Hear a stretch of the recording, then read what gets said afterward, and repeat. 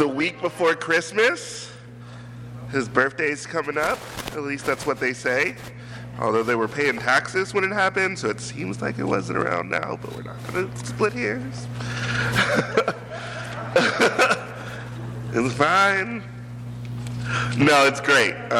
Christmas has actually been really a little different for me this year. I don't think it's ever. I don't know if any of you guys went to go see the Chosen Christmas special thing, or if you watched it when they live streamed it. I thought it was amazing. There were mixed reviews amongst our group. But one of the things that hit me really hard was that the world. I've always the world changed at the cross. Jesus changed the world at the cross, but it changed the day he was born, and that for us hope came into the world. And that's really cool. So that is not a part of my sermon at all. But while I got situated, it was a nice buffer. We're going to be in Luke 24 today. It's a little bit of a skip. We're actually going to go backwards next week with James and look at the empty tomb. But for this week, you guys get the road to Emmaus, which as I was preparing this is a pretty dense passage. If you're new to the Bible, it's a little rough. It doesn't really make a lot of sense without some context, so I figured we'd start with that. Okay. So, first and foremost, the Old Testament, throughout the entire prophets, foretells of this chosen one. He goes by many names: Ancients of Days, Emmanuel, Messiah, etc. But the one who would come and redeem Israel. At the time of Jesus' birth, however, it had been 400 years almost since the last prophet. So the people of God, the Israelites, had gone 400 years without hearing God's voice through a prophet. Now, if you know anything about the Israelites, they have a tendency, I guess is the word I want to use, to create their own traditions, exaggerate a little bit, get distracted and off track. So you can imagine at 400 years of not having a prophet, they were a little lost. Probably a lot of doubt was going on. Is this Messiah ever going to come? They had been conquered multiple times at this point and were currently under the rule of the Romans, who were not kind. They were tolerated there, but not very much taken advantage of. Taxed out of this world. Their lands were not their own. It was a bad time. The only thing they had to hold on to was this promise of a Messiah. A person that God would send to redeem them. And finally, the last thing that I'll point out is that Jesus has just died.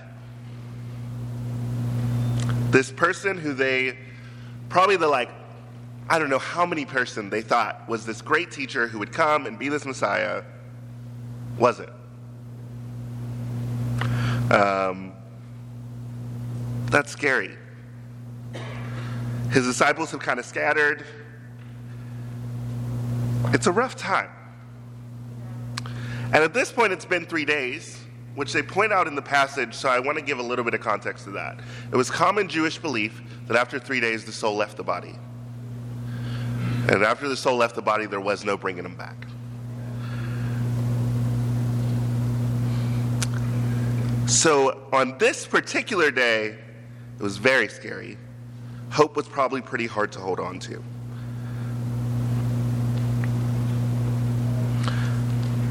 With all of that context, we pick up in Luke 24, verse 13. Now that same day, 2 of them were on their way to a village called Emmaus, which was about 7 miles from Jerusalem. Together, they were discussing everything that had taken place. And while they were discussing and arguing, Jesus himself came near and began to walk with them, but they were prevented from recognizing him. Then he asked them, "What is this dispute that you're having with each other as you are walking?" And they stopped walking and looked discouraged. The one named Cleopas answered him, "Are you the only visitor in Jerusalem who doesn't know the things that have happened on this day?" "What things?" he asked them. Jesus. So they said to him, "The things concerning Jesus of Nazareth, who was a prophet, powerful in action and speech before God and all the people, and how our chief priests and leaders handed him over to be sentenced to death. They crucified him. And we were hoping that he was the one who would redeem Israel. Besides all this, it's the third day since these things happened. Moreover, some women from our group astounded us. They arrived early at the tomb, and when they didn't find his body, they came and reported that they had seen a vision of angels who said he was still alive. Some of those who were with us went to the tomb and found it just as the women had said, but they didn't see him." He said to them, "How foolish and slow you are to believe all that the prophets have spoken. Wasn't it necessary for the Messiah to suffer these things and enter into his glory?" Then, beginning with Moses and all the prophets, he interpreted for them the things concerning himself in the scriptures. They came near the village where they were going, and he gave the impression that he was going further. But they urged him, "Stay with us, because it's almost evening." Now the day is almost over, so he went in to stay with them. It was as he reclined at the table with them that he took the bread, blessed and broke it, and gave it to them. Then their eyes were opened, and they recognized him, but he disappeared from their sight. They said to each other, "Weren't our hearts burning within us while he was talking with us on the road and explaining the scriptures to us?" That very hour they got up and returned to Jerusalem. They found the 11 and those with them gathered together, who said, "The Lord has truly been raised and has appeared to Simon." Then they began to describe what had happened on the road and how he was made known to them in the breaking of the bread. It's a passage right there. There's a lot here, right? First of all, what are they arguing about? I'd like to know. I would love to have been a fly on the wall for what they were arguing about. Secondly, I think the question we're all asking ourselves when we read this, why doesn't Jesus just appear to them? Like, he's kind of playing games throughout this passage. He's like, about what? You mean me dying and raising? That's what you're talking about? Games. He even pretends that he's planning on going further. Why? Why would he do that? Why is his response so harsh? How is it that he explained himself starting with Moses? And I think a question that is really important, something that kind of gets breezed over, is what would it mean for Israel to be redeemed? We thought he would be the one to redeem us, they said. Now, I obviously wasn't there. I'm pretty young. And the passage doesn't specify, but imagine they were arguing about a number of things. Was Jesus really the Messiah? Probably a point of contention at this point. Will God ever send us the Messiah? Can we trust his promises? Do you think he's really alive? If he is, where's he at? With all of these questions, this is probably an incredibly confusing time for the disciples. They were arguing, fighting amongst themselves. And this is why I suspect Jesus didn't just appear to them. He just died. It's time for him to go back. He's fulfilled his purpose on this earth. And I think he really wanted to get a read for where his disciples were actually at. He didn't want the right answer that you give to the teacher. He didn't want the correct answer or the good answer or the proper answer. He wanted to hear where are y'all at? What do I need to deal with before I actually go? Because this is important. They question, just look at it. I think what he finds is a little disappointing, at least to me. Jesus is way more graceful than I, though. Praise God for that. They question whether he was really the Messiah. They referred to him as just a prophet. And then they question whether or not he was actually going to redeem Israel. We thought he would be the one to redeem Israel. Apparently not. And then the final evidence is they're leaving Jerusalem. They're leaving the other disciples. They've decided to go their separate ways. How foolish and slow to believe the prophets you are. Y'all, can you imagine Jesus saying that to you? Obviously they didn't know it was Jesus, so it probably didn't hurt as much. Can you imagine a stranger saying that to you for a better point? It reminds me, so you guys, I don't know how many of you guys know, but before I came here, I spent about 1.5 years in Eastern Europe. While I was there, I got to study with a guy named Ahmed. He was a Muslim guy. I've talked about him before. One of the most inspiring conversions I've ever gotten to be a part of. But he grew up Muslim, traditionally, in Egypt, had moved to the Ukraine for school, and only talked to me because he thought I was also Middle Eastern. I am fairly racially ambiguous, and so different people assume different things. Sometimes it works to my advantage, sometimes it doesn't. In this case, it worked for me. But we ended up sitting down and talking about Jesus. Eventually, I convinced him that if he believed Jesus was a prophet according to the Quran, then he should probably look at what Jesus had to say, which he agreed to. And so we started studying the Bible, and slowly he starts changing and committing. We have these Bible discussions once a week at this local coffee shop, and some other Muslims start coming up. And we start talking about Jesus being the Son of God, which if you know anything about Islam, that is utter blasphemy to them. And I'm on the other side of the table. Ahmed's over here next to them, translating for them so that they can speak a little more clearly, so they can understand the actual discussion. And we get to the end of the discussion, and I hear a little rustle starting to happen over on that side of the table. And so I, start making my way over what's going on. And when I get over there, the sentence that I hear come out of this guy's mouth is, his name was Adnan. And he goes, where does it say in the Bible that Jesus is the Son of God? And he's still studying the Bible. I feel I'm about to interject. Before I can say a word, he says, the entire Bible points to Jesus being the Son of God. I was like, I didn't teach him that, but it's true. But that's what we see happen here. Jesus goes all the way back to Moses. And he starts teaching how it was God's plan for the beginning for the Messiah to come in this way. How it was necessary for this to have happened. How he fulfills the law and the prophet completely.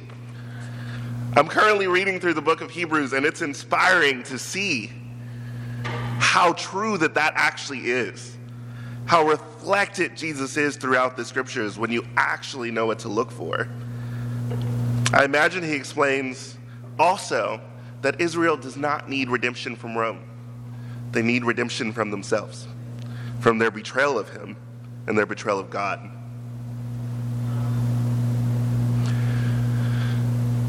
It's probably a rough conversation on that road to Emmaus. Luckily, they had a lot of time, 7 miles. But this is a point, if I'm honest, this point of what does redemption actually look like is a point of confusion that I still see in the church today.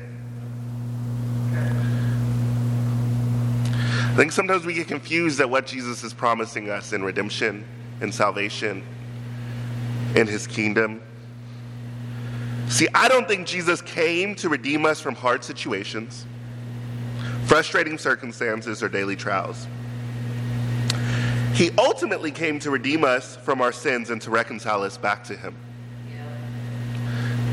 But what can happen when we don't understand this is we can get frustrated with God. Our faith can start to struggle a little bit. And that's what's happening to these disciples here, is they're not clear on what the promise actually was. See, at this point, the Messiah had become a war hero. The Messiah had become someone who was going to conquer Rome. The Messiah had become a person who was going to make the Jews the dominant kingdom. What is this? Where is that in the scriptures? It's not. And that's what Jesus sits and explains with them, I think. When you go through those scriptures, that's what you start to see. And if we don't take the time to do that, I think we can find ourselves in a really rough place. I know I can. So I ask you, have you done this? Have you attached Jesus to promises that he never made? Have you attached Jesus to politics? Have you attached him to relationships? Financial security? Mental health? Have you attached them to your own agendas and plans? What you think should happen, the way you think it should go, the church building you think we should be in, the places that you think we should be. Have you attached them to that? Have you attached them to your definition of justice? This is a big one for me. One of the scriptures that I have to remind myself continually, I think I've even said it already, is Job 40, verse 8. Would you question my justice to justify yourself? Have you put Jesus on your schedule? The Jews did that. It's been 400 years, God.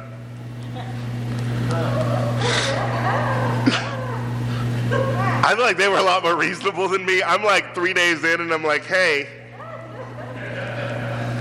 that apartment application hasn't gotten back to me yet. They waited 400 years. I feel like they're doing a lot better than me, but still. Do we attach them to our timing? Because that's not why he came, just to be perfectly honest with you. And ultimately, it's not what matters the most. Because this world is not what you have to worry about being at peace with. Jesus is. Guys, this is a struggle for me every day, if I'm perfectly honest. Having a clear view of Jesus' promises is so crucial to having peace within your relationship with God. I mean, we see this in our relationships every day, just with each other, where you're like, I thought you said you were going to da-da-da-da-da-da, and they're like, that's not, I never agreed to that. You floated that idea out there, and I said, I'll think about it, and I never got back to you, and now you're frustrated, but I never said yes.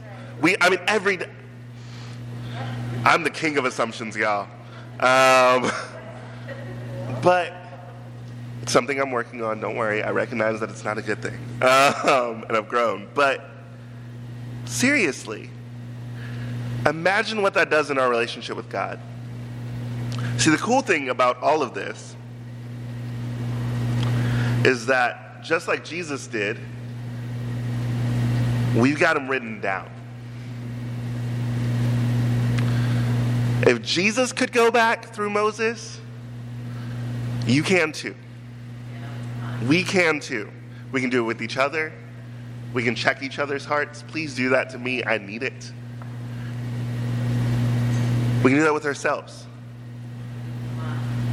Realistically, what has Jesus promised me here?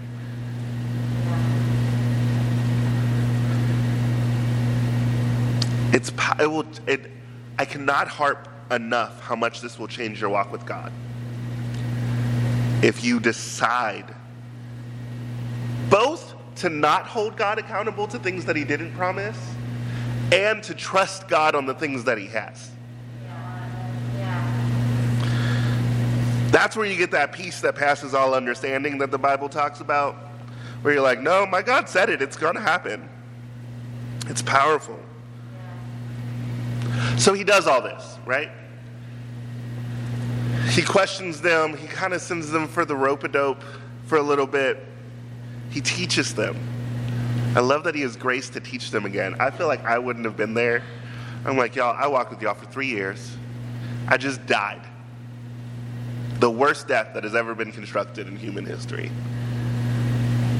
And then, on top of all that, I raised and sent an angel to tell you that I raised. And we still have to have this conversation? I might not have been so graceful. Praise God, Jesus is Jesus and I'm not Jesus. Because I read that passage where he's like, do you not know that I can send a legion of angels? And I'm just like, do what? No.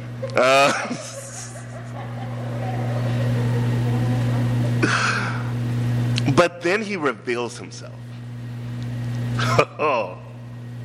Can you imagine being the disciples in that room? I can't. You sat there, you've listened to this man teach. You've questioned him. Called him just a prophet. Surely he won't be the one to redeem Israel. It's the third day, he's dead, he's gone. And then he reveals himself like that. Their eyes are opened. Oh, to be a fly on the wall.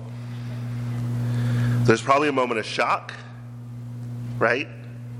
A moment of a little fear. What did I just say? Play through the conversation really quickly. But then, an utter realization that everything just changed. This is no longer a stranger with a few good points. This is Jesus. He's alive. What? They left within the hour. They were excited, y'all. Can you imagine walking 7 miles and then being so excited that you walk back 7 miles? I would have been like, we're going to take a nap. It's nighttime. We're going to go to sleep. We'll go in the morning. They'll still be there. They're probably going to be asleep when we get there anyway. You know how we justify things. Anyways. But I love their response. Y'all. I love their response. To me, it's the only logical response in this situation. They go back to Jerusalem. They go back to Jerusalem. They go back to the disciples who Jesus has been showing out somehow. He's appeared to Simon, he's appeared to Mary, he's appeared to them. He's just poofing all over the place. Jesus had superpowers that he was not using, apparently. But they all come together and they're like, yeah, Simon saw him too. We just saw him. Everything's changed, huh? So Luke wrote the book of Luke, obviously. But he also wrote the book of Acts. And if you keep reading Luke continuously, it very much flows into what begins in Acts. And they get to work, man. They start changing the world. Because when you realize why Jesus came, when you understand the reason that little baby was born, everything changes. Guys, yesterday I had the privilege of going and hanging out with Aaron. We went on a little photography adventure, which I don't know if you guys have ever had an Nikon camera or played with a Nikon lens, but you can play with the focus and I'm going to say perspective, but that's the wrong word. It's fine. You don't have to correct me, Aaron. But essentially you can zoom and focus. That's what it is. Thank you. Telepathic communication is great. But you zoom in, which usually things get a little blurry when you do that, and then you have to focus it. And if one of those is off, it's actually really interesting. So you can either not get the full picture if the zoom is incorrectly, you can cut things out, or focus on something that's too small and insignificant, unimportant. But if the focus is off, then you can either focus on what's on the forefront or on the back or on the whole picture. And I think sometimes we have to do that with our relationship with God. We have to make sure that, one, we have the full picture, but also that the focus is on what's important. I don't know if you guys have seen those cool pictures. We tried to take one. I think he probably pulled it off. I don't think I did. I'm not very good. But it was fun to learn. Where like we had the tree, it was raining yesterday, and so there was like the drop, like dripping off of the tree, and so we faded the background and just caught that.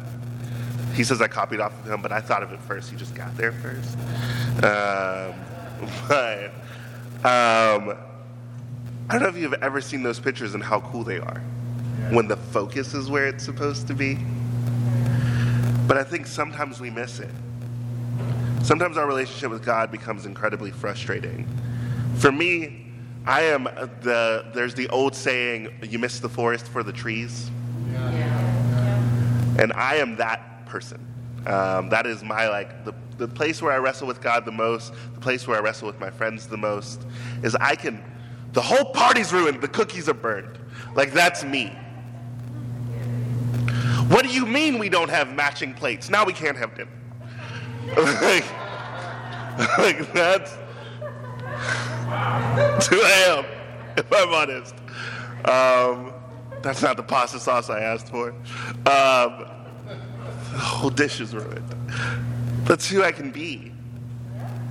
And in these little things that are honestly insignificant to the point, I miss what's important.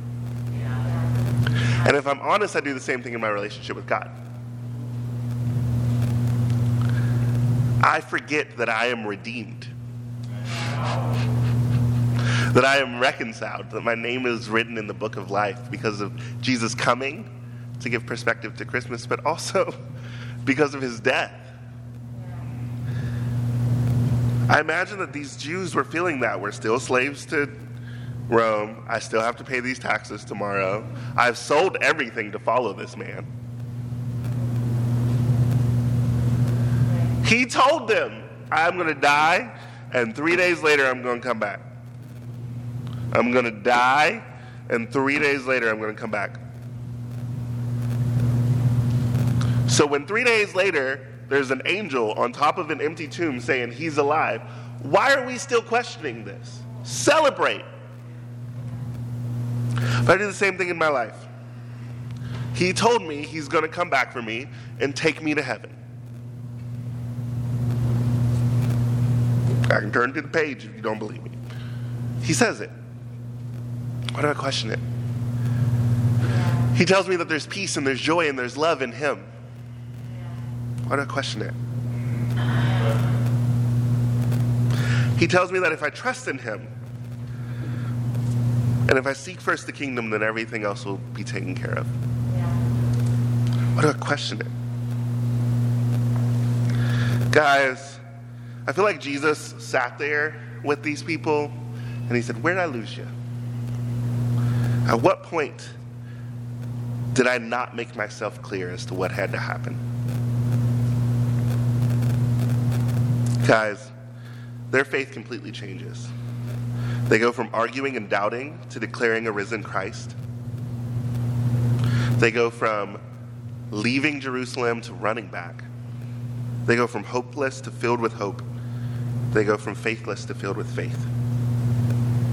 Because when you have a clear view of his promises, when your faith is built on what he actually said, he never fails to fulfill it. Like, what he said he was going to do, he does. It's when we start adding in our mess, to be perfectly honest, that it gets confused. So I challenge you to a couple of things. First and foremost, make sure you know Jesus. Guys, I love that he decided to explain himself through the scriptures. That it wasn't some eloquent speech. That it wasn't something that only some revelation that only Jesus had access to. But he goes back to the scriptures because now I can do the same thing. You can do the same thing. Get to know him, the real Jesus.